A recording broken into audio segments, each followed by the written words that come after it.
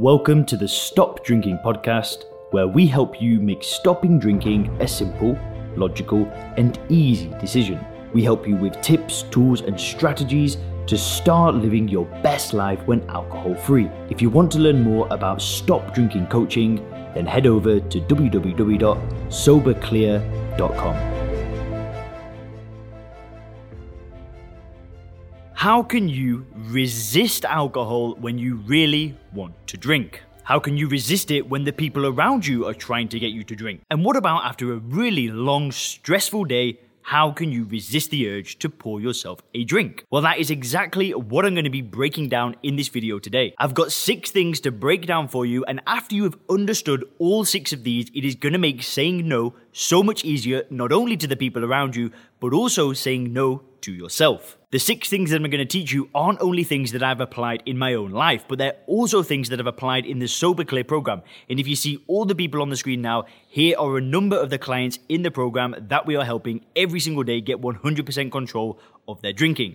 So these are literally battle-tested and proven ideas that will help you on your journey. Make sure to stay tuned. So, the very first point and the foundation of everything when it comes to stopping drinking is using first principles thinking. This was the foundation that I built my sobriety on, and it's the foundation that I built my worldview and paradigm on, where I start to see alcohol for what it is. And the way I see alcohol is as a poison, I see it as ethanol, and I see it the same way as I would see somebody drinking bleach, which means that I've got absolutely no desire to drink it whatsoever. Now, first principles thinking is a mental model. I've actually made a number of videos talking about it, and there's a free training in the description below. But just to quickly summarize, what it is a mental model where you break down complex problems into all of its component parts. So in terms of alcohol, you really look at everything that you think you know about alcohol. You research the drug itself. You research the idea of being an alcoholic. You research willpower. You really just break down everything that you think you know about a problem and then rebuild it from the ground up. You let go of everything that you thought you know. You let go of all of the common sense out there and then just build this new paradigm. Like I said, there's more details on that in the description below. But that is the foundation for everything. If you want to be able to say no to alcohol with ease, that is the foundation that you need.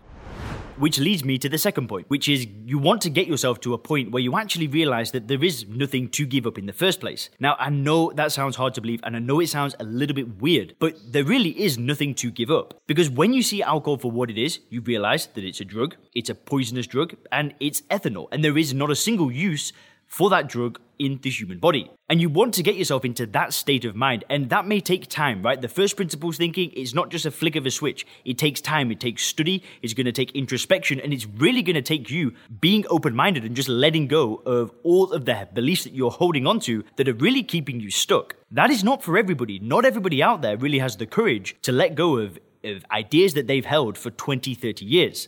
But if you're able to let go of those ideas and you go through first principles thinking, you can get to a point where you literally see alcohol for what it is. So the idea that you're actually giving something up, it isn't even there. You're not giving anything up. All you're doing is choosing a different life because there's nothing to give up because alcohol doesn't do anything for you at all. If you drank bleach every day and then you stop drinking bleach, you wouldn't say that you've given something up. You'd just say that I'm free from bleach drinking. Thank God for that. But you want to get yourself into that state of mind.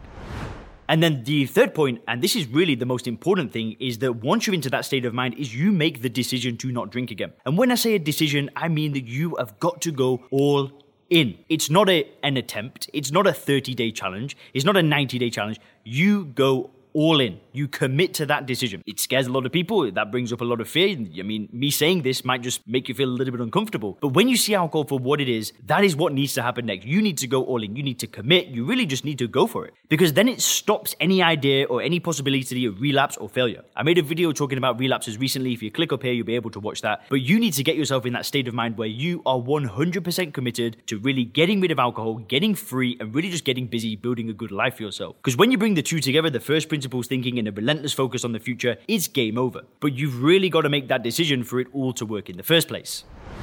Which leads me to the fourth point, and it's to realize that the people that are offering you drinks and the people that are actually encouraging you to drink are delusional. They are falling for an illusion. There is nothing good about drinking. If somebody has 1 or 2 drinks of bleach, you would not look at that person and say, I want to be like them. But why is it like that with alcohol? You've got to be able to basically rise above. If somebody's there saying, go on man, have one, just have one. Why don't you have one? Blah, blah, blah, blah, blah. You've got to be able to go, wait a minute, why would I want to have one? Why would I want to drink this drug in the first place? It does nothing for me. It never has, it never will. And you've got to see these people for what they are. If they're trying to push drinks on you, all that's happening is they feel uncomfortable with you not drinking. That's not your problem. That is their problem. Don't sabotage yourself because they feel uncomfortable. If they feel uncomfortable, they've got to deal with it. You drinking is just doing nothing to help them anyway. And it's doing nothing to help you either. And the only reason why that individual that is trying to push the drink on you is drinking in the first place is because they want to feel like you feel all of the time as a non-drinker. It's a vicious cycle. So you literally have to rise above it and just see those people for what they are.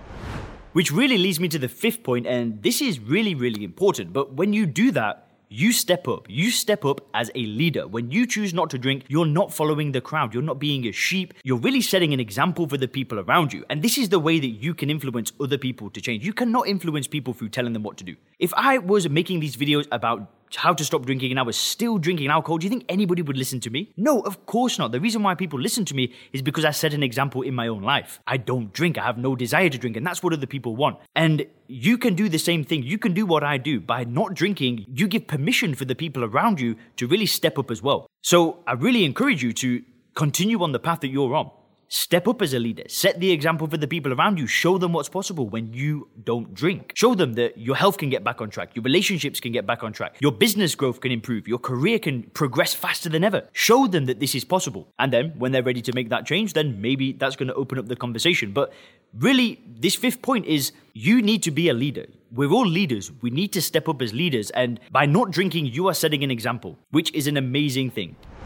And this leads me to the 6th point, and this is something that people struggle with, but it's what do I do when I stop drinking? How do I fill my time? Well, first you've got to define what it is that you want. You need to set some goals, you need to have a dream, and then the trick is just to take one step every day towards what it is that you want. And what I like to do is I always like to think about getting 1% better every single day. I always try to make a little tweak in my training or a little tweak in the YouTube channel or a little tweak in my coaching program. I just try to improve things a little bit every day. Now, the difference is when you don't drink, that progress keeps going. Everything builds up on top of each other. Whereas when you drink, you might take 2 steps forward, 3 steps back, 4 steps forward, 2 steps back. And the progress isn't linear. But when you don't drink, you can just keep improving every single day and the gains in your life will be absolutely exponential. Thanks for checking out the Stop Drinking podcast by Sober Clear. If you want to learn more about how we work with people to help them stop drinking effortlessly, then make sure to visit www.soberclear.com.